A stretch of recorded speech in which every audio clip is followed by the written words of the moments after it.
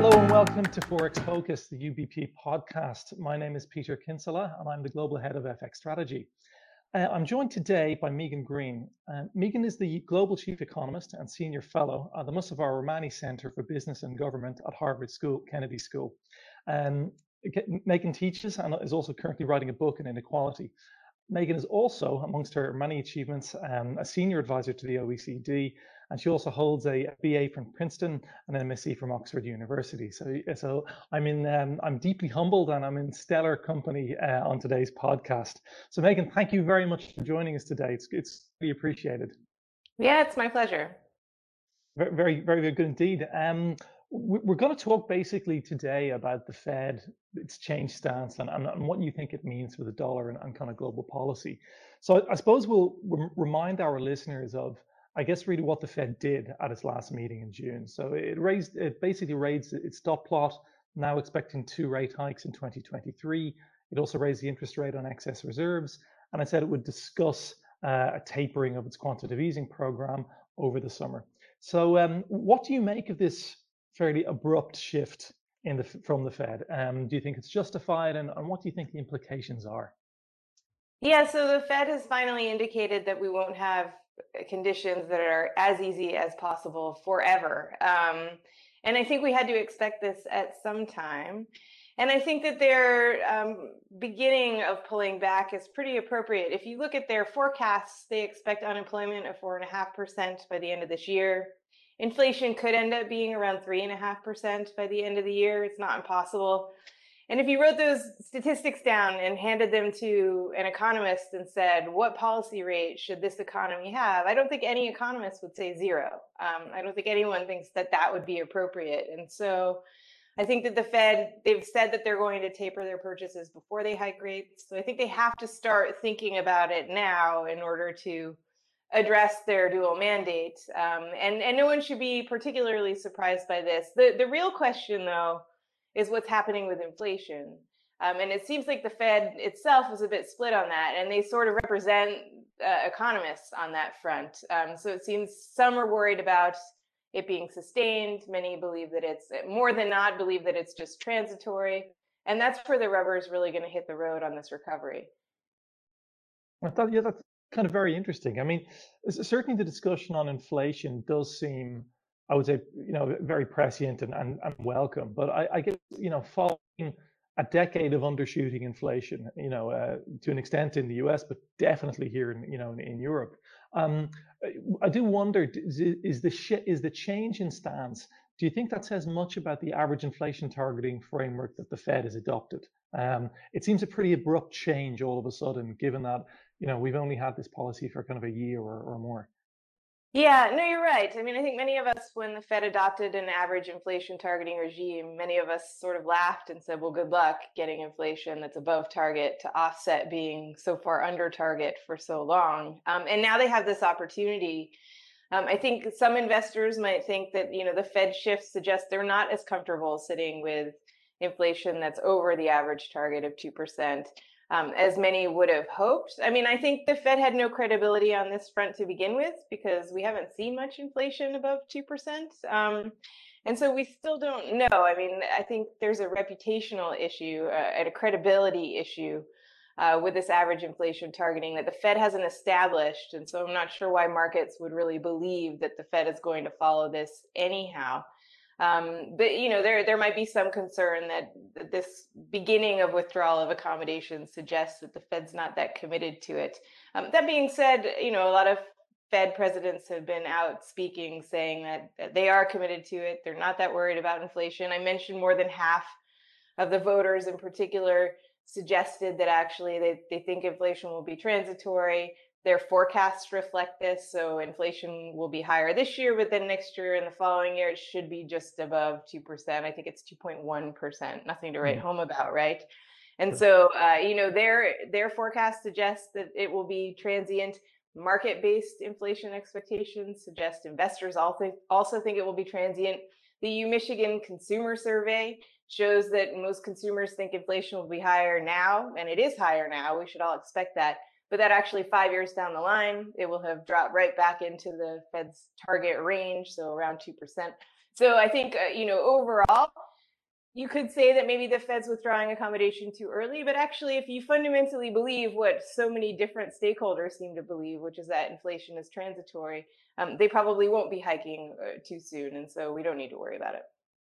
Sure, and I suppose really then, I mean, if we do get this this rate hike, certainly it's had an effect on so-called reflation trades, right? If we look at in currency markets, the likes of the Aussie dollar, dollar CAD, well, all of these big reflation trades, they've certainly taken a knock in the last sort of 2 or 3 weeks since the Fed's policy change, as it were.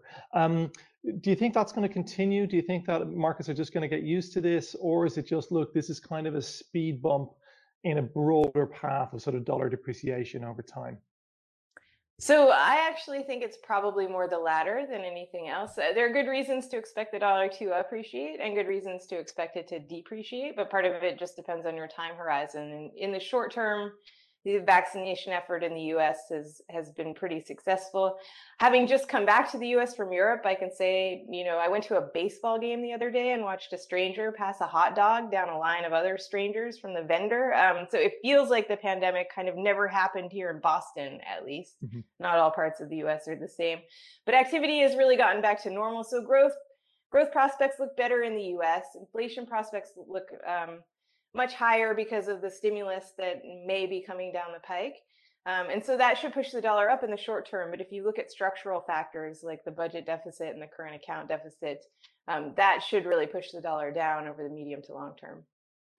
And if certainly if we look at, the this twin deficit scenario we have today, you've got a deficit in the region now of about 5% of GDP, I guess, and it's still widening, right? Because the trade balance has still deteriorated, and we kind of, it's hard to put a finger on when that's going to end because this fiscal stimulus is ongoing, and we're seeing that U.S. consumers are continuing to import lots and lots of goods. Mhm. So with a current account deficit of 5% of GDP and a budget deficit of 15, 16% of GDP, right? I mean, it's a pretty unprecedented size of a twin deficit, isn't it? Yeah. Certainly outside of wartime. And I That's mean, right, and certainly for the US, right? We've seen it in other European countries, for example, yeah, yeah, before the euro crisis. But for the US, yeah, which is a special case given the role of the global reserve currency and our deep liquid treasury market, it's the first time we've really seen this. You're right. yeah. And I guess really this is a question that I have is in terms of, whilst the current account deficit will sort itself out one way or the other. Um, on the budget deficit, do you see any signs of, I would say, a willingness or even an understanding that at some point we have to kind of close this budget deficit or get it back to more manageable levels? Yeah, so that would really depend on who you're talking to. The Republicans seem to have rediscovered their fiscal hawkery What a after. surprise! Yeah, right. After a stint in government with pretty significant stimulus and tax cuts, now they're worried about the deficit. Some Democrats are worried about it too, but for the most part, I'd have to say that that's not part of the conversation in the U.S. right now. Really, that we should be, starting to retrench in the way it is in the U.K., for example, where there's much more talk about tax implications, pension reforms. How are we going to pay for this? The US hasn't gotten really to the how are we going to pay for this part because we're still A, fighting the virus, I think, and B, trying to figure out how much to spend. That's the real question. So we're not withdrawing accommodation anytime soon. The Biden administration is still fighting to try to get a huge fiscal stimulus through, and some of it will end up on the cutting floor, no question, but it will be sizable, I think, between the bipartisan piece and the piece that the Democrats just shoved through via reconciliation. So, I think we can expect the U.S. to keep the pedal on the metal for a little bit longer. And do you think, in a sense, is this kind of a backdoor way of achieving so-called modern monetary theory, right? Are we seeing the first sort of implementation of MMT in the States? I mean, what's your view on that? So I think MMT is not a policy that you implement so much as a way of life, and Okay. so you could argue that all the spending is a piece of MMT, but that's only one piece of it. The rest of MMT, which suggests that actually borrowing isn't the constraint, it's inflation that's the constraint. That's applicable here. But the final piece is that, it's not the central bank who should address inflation. It's the fiscal authority who should hike and cut taxes in order to address it.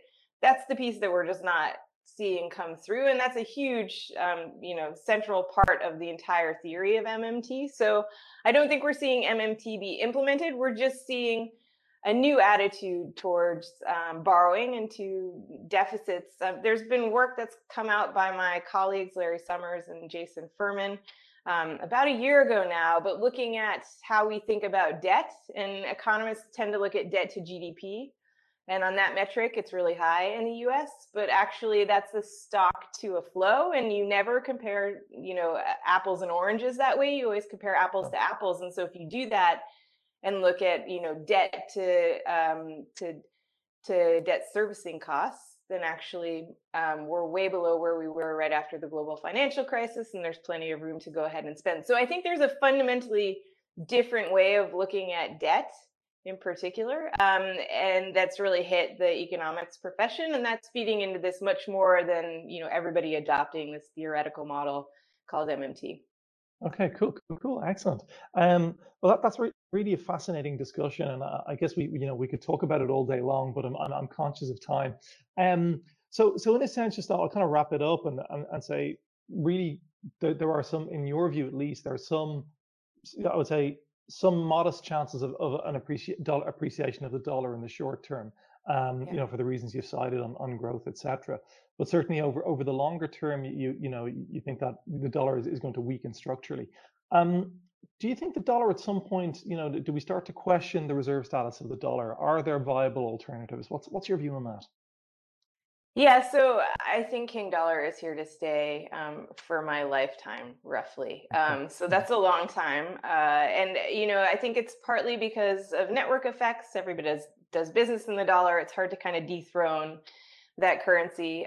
But I think it's also because, as you point out, the alternatives aren't great. So the euro is only a tiny percentage of global central bank reserves. The renminbi is increased a little bit, but from an incredibly low base. And also, they don't have a freely floating currency, so that's an issue. So I just don't really see a reasonable alternative to the dollar. Some people say maybe SDRs, so kind of a global currency could be, but we don't use SDRs in practice. There's sort of an IMF creation for balance of payment issues. So I doubt that will be adopted. The only new invention is kind of a digital currency that could come about, but we're kind of in the infancy of digital currency still. So I don't see that really threatening the dollar as the global reserve currency. And so, as long as the US has the global reserve currency, I think we will continue to enjoy this exorbitant privilege. Maybe the US would want to give it up, but I can't imagine why. Yeah, I know. I quite agree, and certainly, I think when it comes to reserve currency status, whilst we look at the hard factors in terms of its usage in trade and usage in reserves, I think the soft factors are probably just as important. The rule of law, deep open capital markets, Yeah. reasonably stable, predictable politics. Although that might be questionable these days, but I think certainly that broadly these are the things that make a good reserve currency. And certainly looking at this unique setup which is required, I certainly don't see many alternatives in the short to medium term. No, that's right. I think that the EU or the euro area rather continues to sort of highlight how what their plan is, how they're attempting to dethrone the dollar, not in a nefarious way, but just in a this is how we're trying to at least move up in the league tables in a way. But I just don't think it's likely. Yeah, no, I think I quite agree. Well, there we think we'll have to leave it at that. And Megan, thank you so much for your time. It's greatly appreciated, and we'll hope to hear from you again at some point in the coming months and quarters. Yeah, thanks for having me. Thank you. Cheers.